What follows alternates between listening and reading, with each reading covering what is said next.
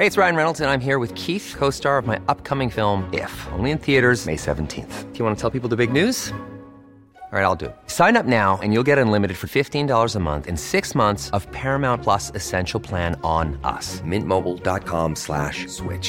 Upfront payment of $45 equivalent to $15 per month. Unlimited over 40 gigabytes per month. Face lower speeds. Videos at 480p. Active Mint customers by 531.24 get 6 months of Paramount Plus Essential Plan. Auto renews after 6 months. Offer ends May 31st, 2024. Separate Paramount Plus registration required. Terms and conditions apply if rated PG. You're not known to be a humble man. I think I am actually humble. I think I'm much more humble than you would understand. Hej och hjärtligt välkomna till I huvudet på en banbrytare med Katarina Gospic och mig, Viggo Kavling. Och som ni hörde här då så tänker jag att vi ska prata om Donald Trump idag. Spännande. Ja, men jag tänkte att Donald Trump är ju en... Ja, han ska ju då, vi sitter ju här nu och det är bara timmar kvar tills han får den här lådan med kärnvapenkoderna. Och han ska då, leda världen helt enkelt de nästa 4 åren. Ja. Rent generellt, skulle du kunna tänka dig att rösta på en sån som Donald Trump? Jag tycker det här är helt deprimerande. Jag måste faktiskt erkänna att jag har försökt se det positiva i honom. Att han ändå har brutit mot precis alla regler. Och jag tycker ju på ett sätt om när människor utmanar och provocerar. Och det står jag för. Men herregud, vad är det här för människa? Vi hörde ett inledande citat här i början. Nej, men han är en så sorglig person med allt han säger. Och framförallt om man tänker på vad han säger om kvinnor och hur han behandlar kvinnor och sådär. Så, nej men alltså jag är bara helt chockad. Och helst av allt så vill jag typ lägga mig ner och gråta när jag tänker på den här personen och att han som sagt ska styra världen. Och utifrån ett hjärnperspektiv så känns det som att han ger ju liksom reptilhjärnan ett ansikte. Ja. Tror du man skulle kunna skanna hans hjärna att reptilhjärnan hos han skulle vara större eller? Ja, precis. Nej men men rent ärligt alltså, om du tror du att det känns ju ändå som att han reagerar ju väldigt mycket som ett djur på savannen. Alltså så fort det kommer något så är det ju, jag läste nu att det fanns en speciell applikation som man kan lägga in på Twitter. Där då hans snabba Twitter analyseras. Oj. Så att om man till exempel jobbar på ett bilföretag och planerar att flytta då kan man liksom scanna av det på hans Twitter så att man vet. Men det man kan... Och det är reptilhjärna, det är ju inte så genomtänkt det han skriver. Nej, utan det är ju absolut väldigt reaktivt. Det man kan säga, det finns ju faktiskt studier på hjärnan och politik. Och det man har sett är att de som är konservativa i sina åsikter, de har mycket starkare känslomässiga responser i hjärnan. Och det är ju som sagt... Är det reptilhjärnan det? Eller? Ja, det är låter kopplat... ändå lite fint nämligen. Ja, nej men det är kopplat till mer primitiva strukturer. Alltså våra känslor och så. Och sen har man faktiskt sett att de som är mer liberala, de har en större aktivering i frontalloben som är hjärnans smartaste del.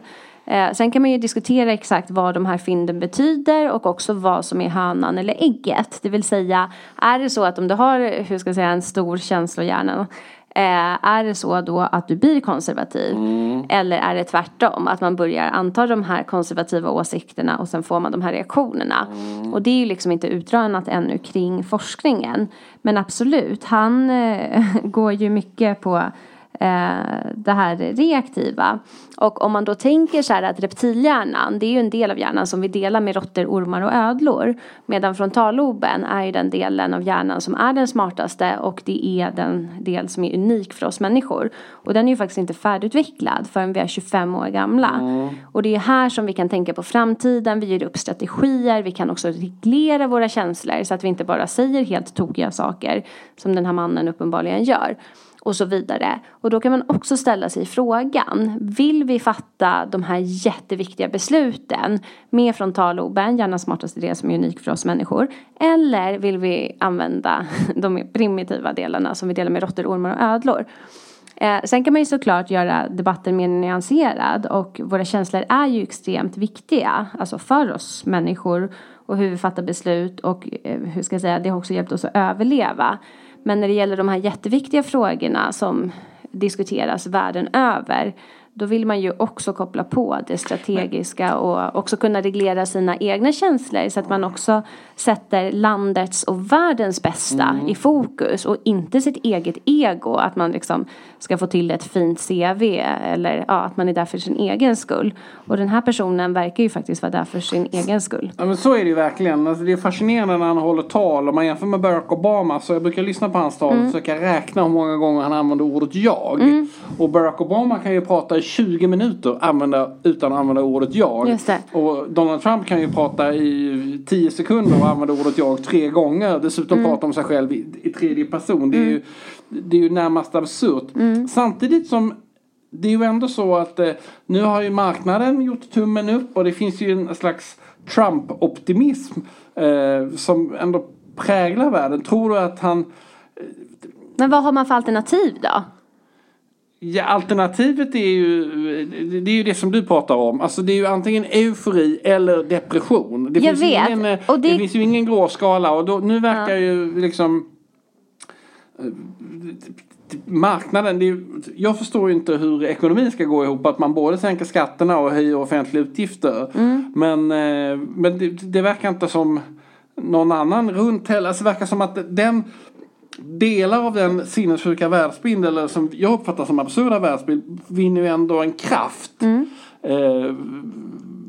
Varför har vi alltså det känns ju lite som att vi är på ett slutande plan, vi är på väg neråt. Men ändå verkar många reagera som är på väg uppåt.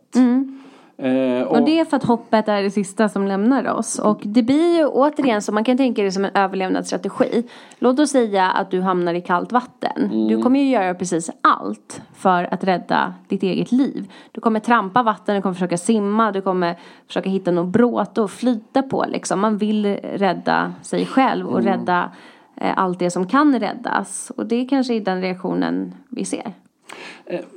När Arnold Schwarzenegger var guvernör i Kalifornien så hade han kom på ett liknande program som Donald Trump. Arnold Schwarzenegger har för övrigt nu tagit över det tv-programmet som där han sparkade folk, Apprentice. Jaha, oj. Och då har han har också blivit hånad då, Schwarzenegger, av Donald Trump för att tittarsiffrorna är på väg ner. Det känns ju som ett viktigt ämne för den blivande presidenten att engagera sig. Men då var det i alla fall så att Arnold Schwarzenegger, han sa jättemycket konstiga grejer, allting för att han skulle bli vald. Och sen så kom han då in som guvernör och då skulle han börja förändra olika saker och det visade sig ju vara helt omöjligt. Så då liksom gick han och tänkte lite grann, så att det gick väl 100 dagar eller något sånt, och sen så på något sätt, eller kanske 200 till och med. Och då så gick Arnold Schwarzenegger och då la han om strategi totalt.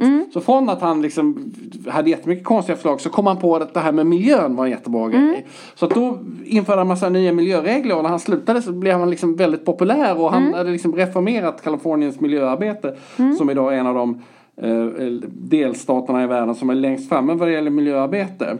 Tror du att vi kan hoppas på en liknande utveckling på Trump, att han kanske vaknar upp och inser att frihandel kanske ändå är bra och att rasism är dåligt och så vidare? Tror du vad tror du helt enkelt?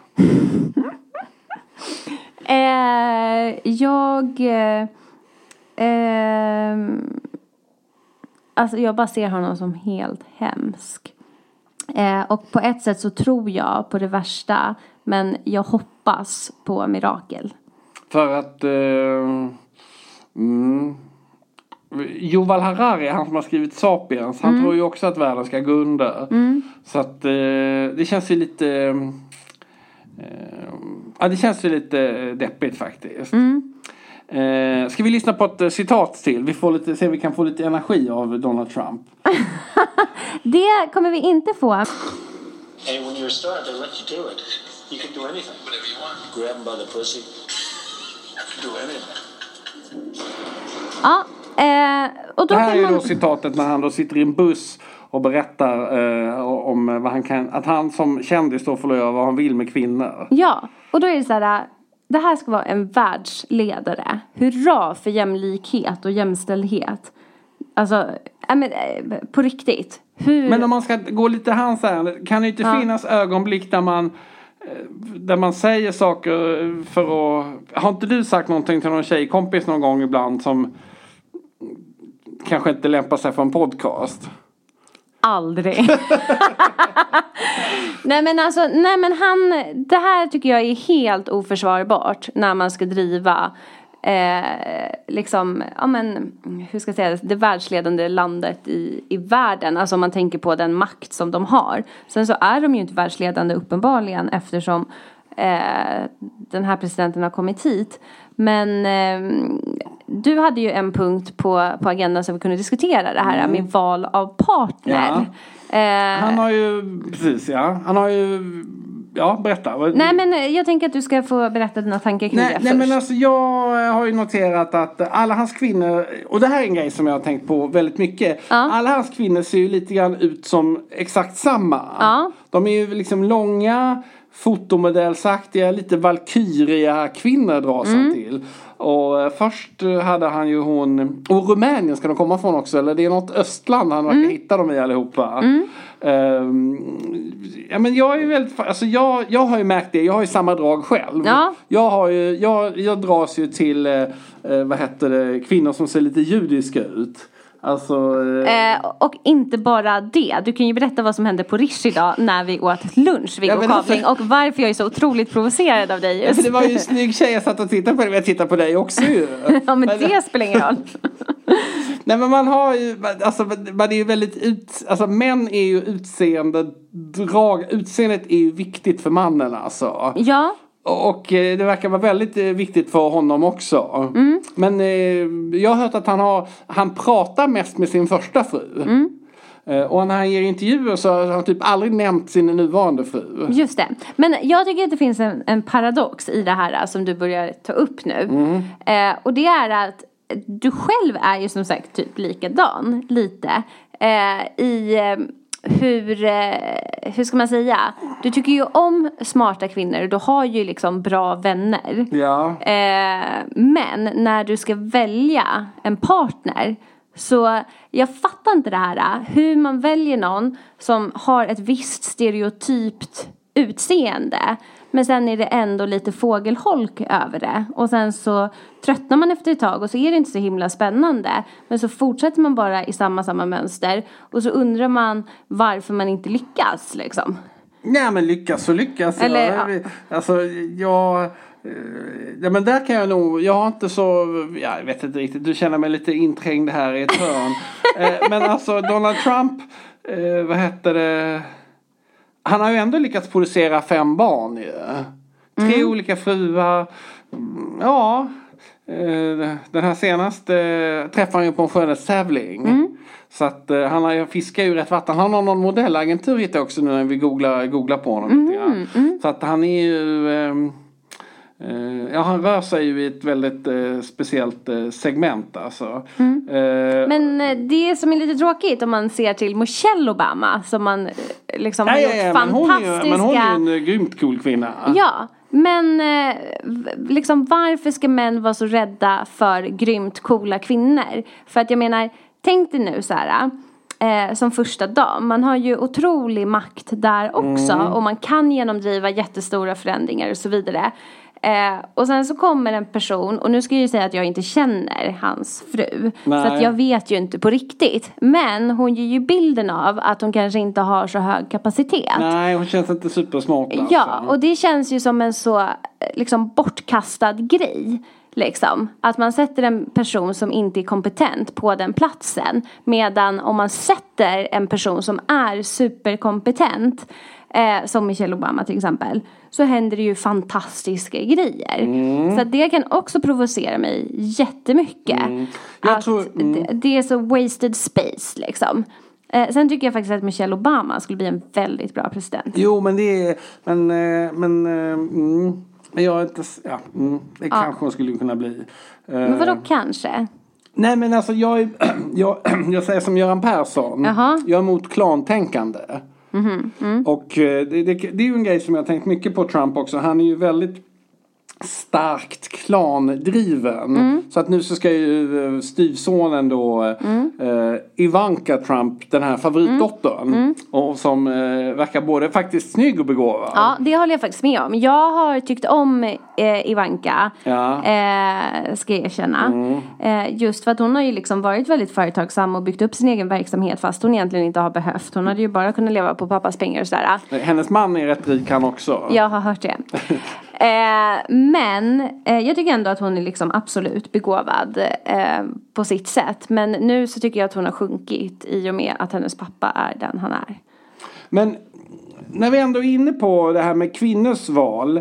Då, det är ju ändå så att kvinnor vill ju också ha högstatusmän. Alltså det är ju ändå så att hon kunde ju liksom, vad ska jag säga, Ivanka där, hon har ju ändå, hon skulle ju kunna välja vem hon ville. Hon skulle ju kunna välja någon professor på Stanford eller whatever. Men hon har ju ändå liksom också valt en person som bitvis påminner om hennes pappa. Fast det kanske också är så här att lika barn leka bäst. För att det är också väldigt svårt om du är väldigt välbärgad och en känd person att välja en vanlig person. För då vet du ju inte om den här personen tycker om dig för den du är. Eller alla yttre attribut. Och det är ju bara att kolla på vilken liten ankdamm som helst. Att det bildas ju olika typer av kluster. Just för att man känner en trygghet i människor som är liksom likasinnade. Du, det är ett citat där som jag tänkte kolla med dig som... Look at those hands. Are they small hands?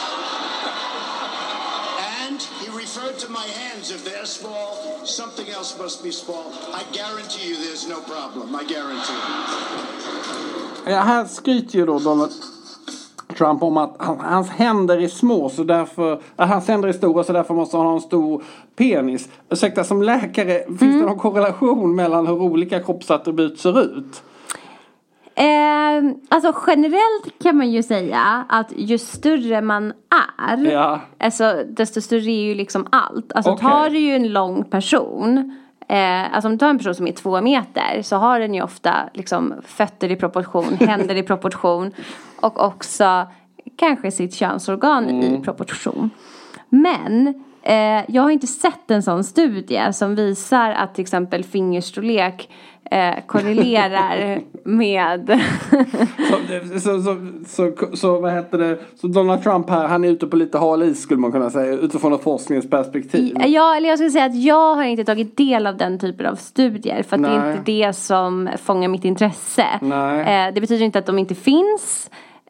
Det kan finnas en sån studie. Ja, så det kanske finns hopp om man nu vill analysera kolla på folks händer för att få en aning om andra delar. Ja.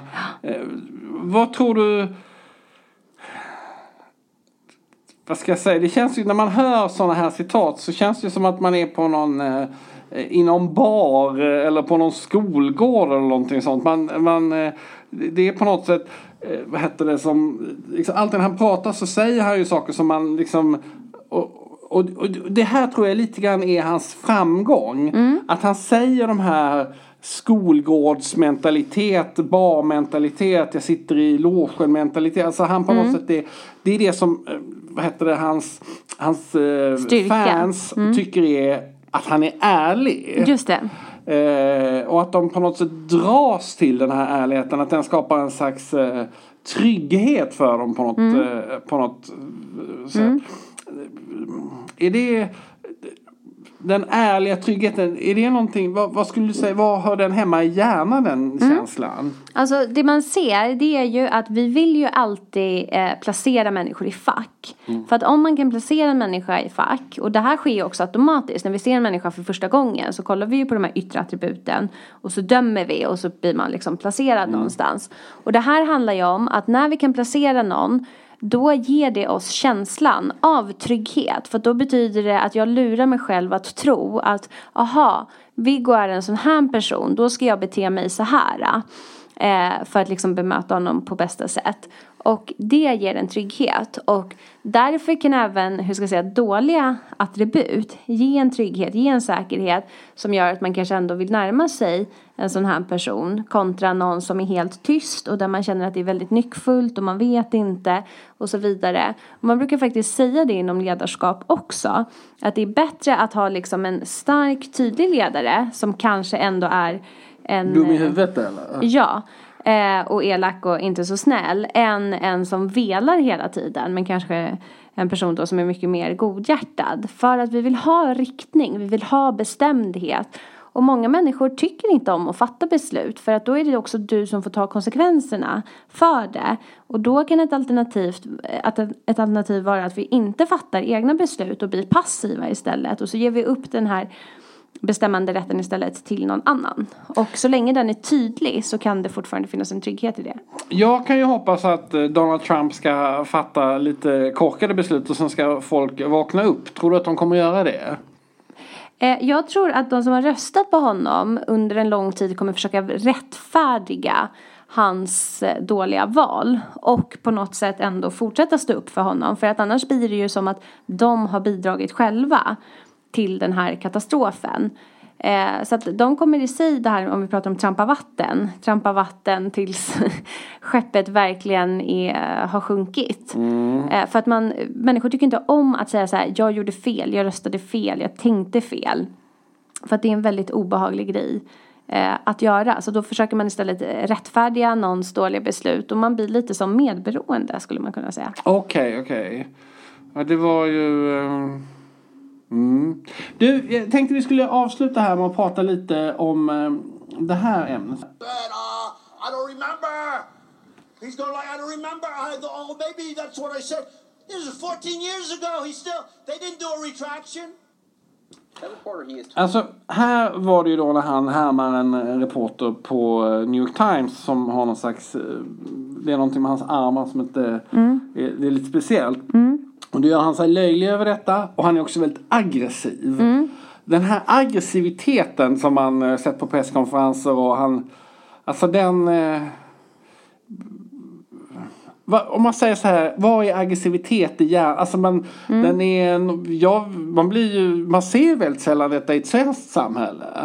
Men det här handlar ju om att visa sin status, vad man är kapabel till och markera revir. Jag var ju och reste i södra Afrika nu under julen.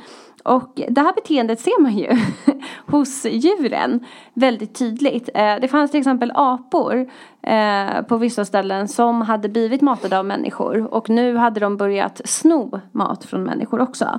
Och det var ganska läskigt, för att de här aporna var lite mindre än vad jag var. Men så liksom, de var så stora och så blev de superaggressiva. Så att de ville ju gå till attack. Och det handlar ju om att markera revir, få som man vill, visa att man är stark och så vidare. Elefanter gör detsamma, speciellt de här tonårselefanterna. Tonåringarna är värsta alltså. Ja, för elefanter. Och man ska ha helt klart för sig att elefanter dödar människor. De kan bli riktigt aggressiva. Och det som också händer... Hur dödar de dem? Med snabeln, eller de går över dem, eller rullas över dem? Eller? Ja, nej, men jag tror de kan göra alla de sakerna. Och framförallt trampa. Alltså blir det ju liksom... Jäkligt jobbigt. Ja, och sen har de ju sina stora betar också. Och de använder dem också. Ja, absolut. Och framförallt mot varandra så ser man ju också strider när man ska markera revir. Och det var ju en situation när vi var på savannen, så var det väldigt många elefanter, och vi red för att ta oss till vissa platser som annars är onåbara. Och då kan det vara så att man rider genom buskage och så, träd och med buskar, högt gräs och så. Och så kanske man står och tittar på några elefanter. Och sen helt plötsligt så upptäcker man att det finns några bakom och så också. Så att man måste ju hela tiden tänka 360.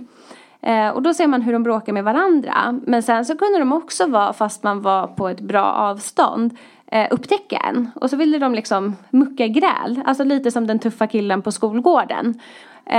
Och så kom de fram, och sen med elefanter så gör de alltid en mock attack, alltså en fake attack först. Och sen så börjar de liksom fladdra med öronen, de börjar tjuta, de börjar gå fram och tillbaka och sådär. Och det är andra gången man ska vara rädd, för att det är då de attackerar. Så det är ju det man ska undvika. Men ja, de är återigen jätteaggressiva då om de blir uppretade eller är på det humöret liksom. Trump fungerar ju precis på samma sätt. Han fladdrar väldigt mycket och markerar. Ja, precis. Och det är ett sätt att markera revir. Och man ser som sagt det här bland alla djur. Okej. Apropå reptilhjärnan. Ja, nej, det känns som att det finns nästan ingen framlob där bakom den här speciella röda luggen. Ja, nej men jag funderar på om vi ska avrunda här med Donald Trump. Det gör vad heter det? Om du... Det känns ju som att han på något sätt är... det känns som att han kör på fälgen liksom dygnet runt. Att han... Ja, men du vet, han kan ju twittra mitt i natten. Tror du att han kommer att köra in i en vägg och bara krafsa ihop? Eller vad... Om du skulle vara hans läkare och inte liksom skriva ner en rapport som du kan få delgjord. Du skickar inte det till honom, men du liksom, vad skulle innehålla rapporten så att säga? Utifrån den bild som har skapats nu. Kommer han leva länge? Kommer han dricker ju ingenting, va? Just det. Jag läste faktiskt idag en rubrik som sa att presidenterna, det var någon läkare som hade uttalat sig i USA, som sa att presidenterna åldras dubbelt så snabbt det kan man som tänka vanliga sig. Människor. För att, höga stressnivåer och sådär. Så det är väl bra om han bränner ut sig så att man får hitta en ersättare.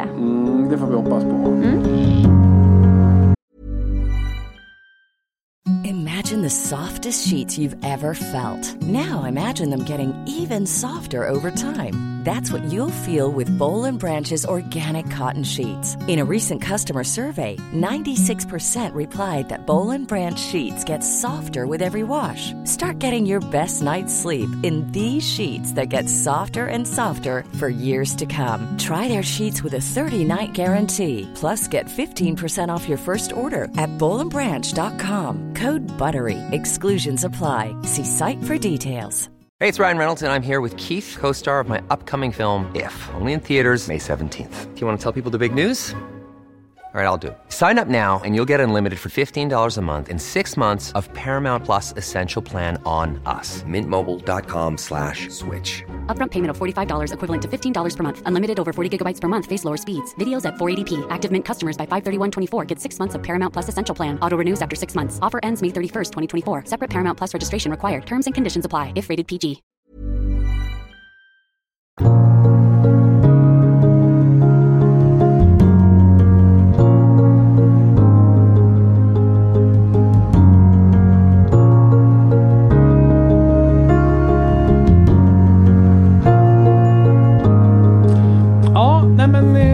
Att vi ska avsluta här.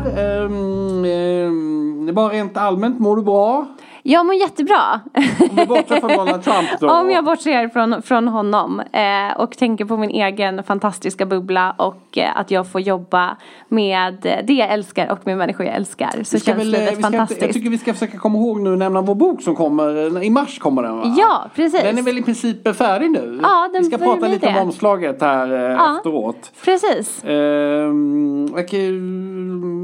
Ja, jag känner att jag skulle behöva samla kraft här och försvara mitt sätt att se på kvinnor. Ja. Jag hade liksom inte... Du blev ställd mot väggen lite här. Jag känner till viss del har du rätt, men till viss del jag har inte bara dejtat fiskar. Nej, det vet jag. Men ibland är det gott med en fisk alltså.